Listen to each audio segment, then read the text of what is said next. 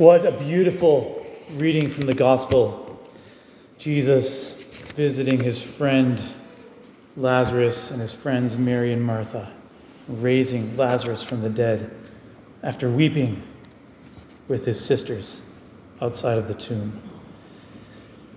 The other day, a man told me a story about his wife whose mother had a terrible relationship with her, had always mistreated her, lots of verbal abuse.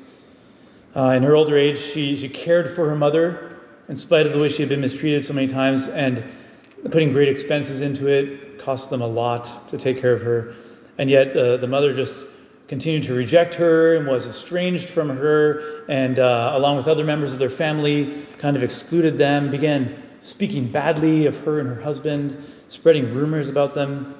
Just a terrible and very painful situation for this man I was speaking to. At one point, she kind of left. She disappeared and didn't say when she was going to be back. They were worried about her.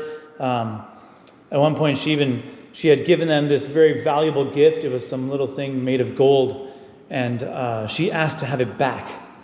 She asked them to give it back as a way of kind of cutting off their relationship.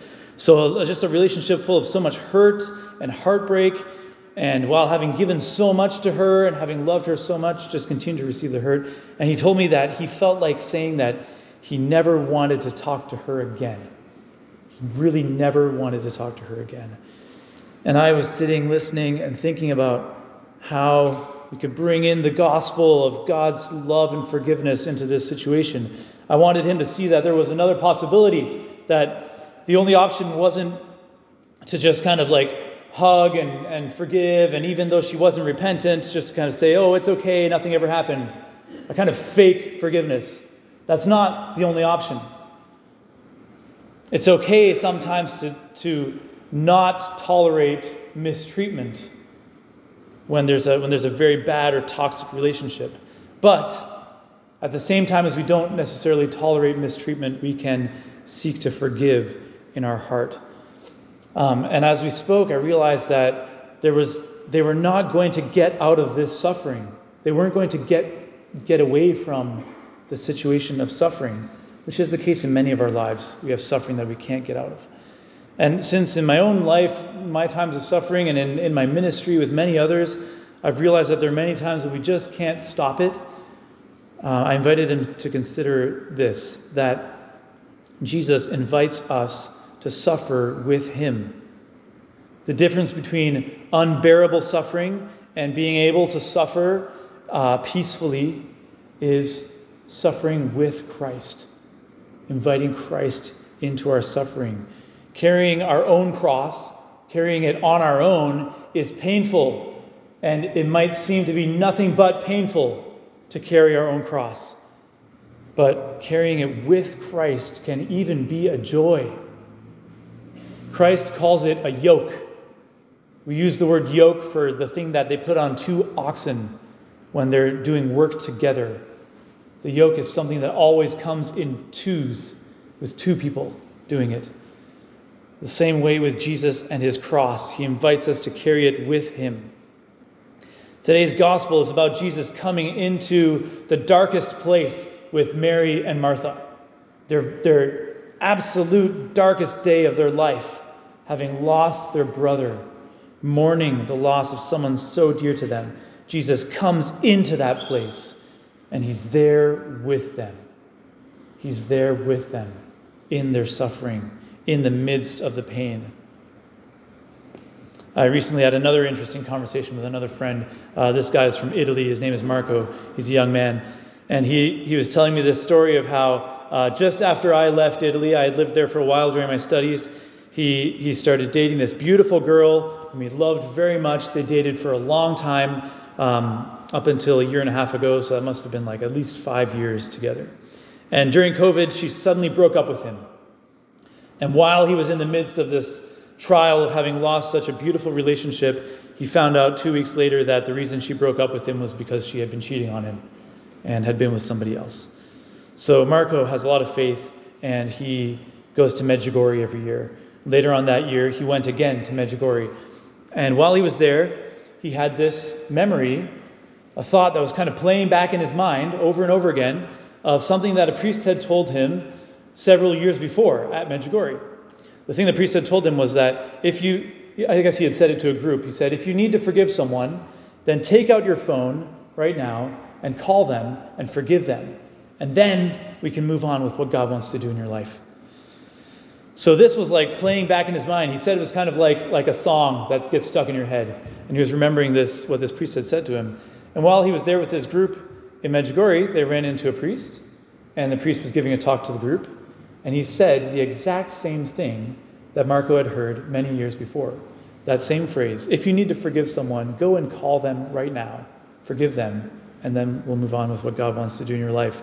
And Marco went up to this priest after, and he told him that he had heard this same phrase before, and it turned out to be the same priest. And he was like, do you always say this to people? Right?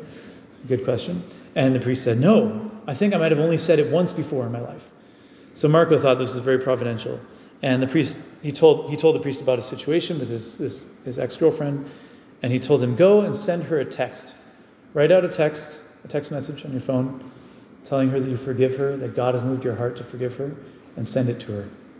So Marco did that. And immediately after hitting send, he felt this wave of peace in his heart. Relief, freedom, like all of the hurt and the emotions had been lifted. The funny thing about the story is that the text didn't go through. She didn't receive his text. And several months later, he ran into her. They had a conversation. He realized that it seemed like she had never realized that he had forgiven her. So he said, did you not receive a text from me like 5 months ago? She said, no, I never received a text from you. And he showed her on his phone the message that he had sent. And she started crying. She started weeping. He said she cried for like an hour to know that he had forgiven her. And later on throughout the conversation, he realized that 5 months earlier, she wasn't ready to receive his forgiveness. And somehow in God's providence, he allowed that text message to get lost so that she could be prepared to receive his forgiveness 5 months later when they ran into each other. Beautiful, beautiful story, beautiful story of forgiveness. Through the cross, through that moment of suffering, there came this great grace of forgiveness and joy. Christ brought life into that situation through the suffering, into his life and into her life through the grace of forgiveness. I just want to add one more quick story.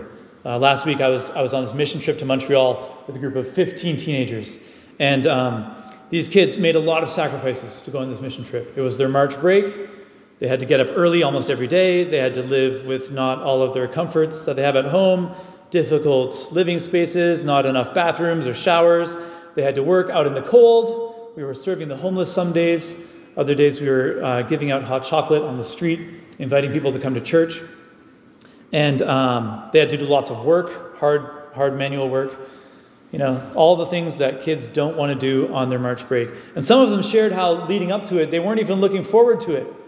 All they felt that it was going to be a sacrifice, giving up their whole March break to do all this work and get up early and be outside in the cold.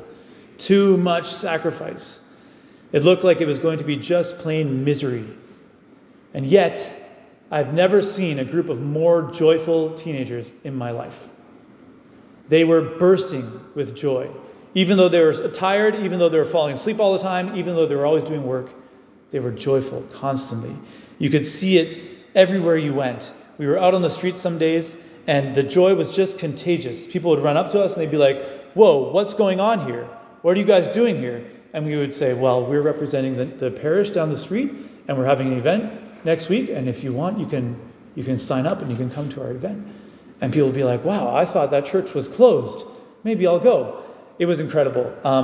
There's one funny story of a guy who saw what we were doing. He was in his car, he was driving by, he saw what we were doing, and he wanted to give a donation. So he was like waving a $10 bill out the window, and the light turned green, and he was still waiting there for someone to come get his $10 bill, and he was holding up traffic, and people were honking at him, and finally we got the $10 bill, and he drove away happy. You know, there was so much joy that it was contagious in spite of the little sacrifices. The difference between misery and joy is having Christ present. It's having Christ present in our hearts and in our lives and throughout our day. And today, in this beautiful story in the gospel, it's one of those passages that if you take it and read it slowly, you might find out how moving it really is. The mourning of Mary and Martha, their suffering. Jesus, who was also good friends with Lazarus, who shares in it.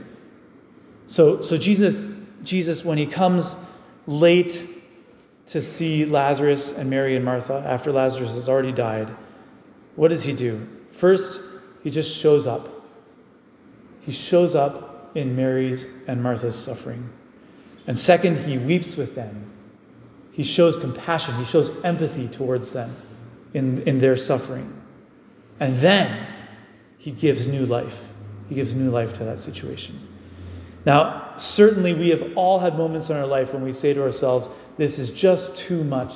This suffering is too much to bear. When you can't understand why God allows certain things to happen, like Mary and Martha. Couldn't Jesus have stopped him from dying if he opened the eyes of the blind man? That's what they say in today's gospel. Sometimes we ask ourselves, couldn't God have stopped this suffering from happening? Sometimes we just can't see how any good could come out of the suffering that we're in. Why? Why is God allowing me to go through this? Sometimes our suffering just seems senseless and meaningless. Sometimes the pain is just too much to bear. And some of us might go through the moments like that often, or we might be going through moments like that right now. We might have gone through moments like that, or know someone who is. We need to let Christ do those things with us, like he did in the gospel. And the first thing that he does, and he wants to do in our life, is to come and be with us in our suffering. Not necessarily to take it away right away, but first to come and be with us. And then I think it's very significant what Jesus does in today's gospel, that he weeps. What does he say when he to us through that gesture? First he says, I want to be present with you in your sufferings. And then he says, I know what it's like. I'm not indifferent to your tears. I'm not indifferent to what you're going through. I care. I feel it. I feel the pain that you feel. And then thirdly, Jesus wants to give us life. And here I think it's really significant, that passage that Jesus says in today's gospel, I am the resurrection. When he says that Lazarus will have life again, Martha says, I know that Lazarus will have life again in the resurrection. Someday he'll have life again. And what is Jesus' response? I am the resurrection. I am the resurrection. It's not something that you need to wait for. It's not some nebulous thing that might happen someday. You know, sometimes we get stuck in that as Christians. We say, okay, God is going to give us life someday. You know, this life is a valley of tears. It's full of crosses and sufferings, and that's all we can hope for in this life. No, Jesus says, I am the resurrection. And if I am present with you in your suffering, then even while you suffer, you already have the resurrection. Somehow, in his mysterious plan, the resurrection is already present. We need to respond to him and say, Jesus, I invite you. Come into my darkest day. Come into my darkest moment. Be the resurrection. Be the light in my moment of suffering.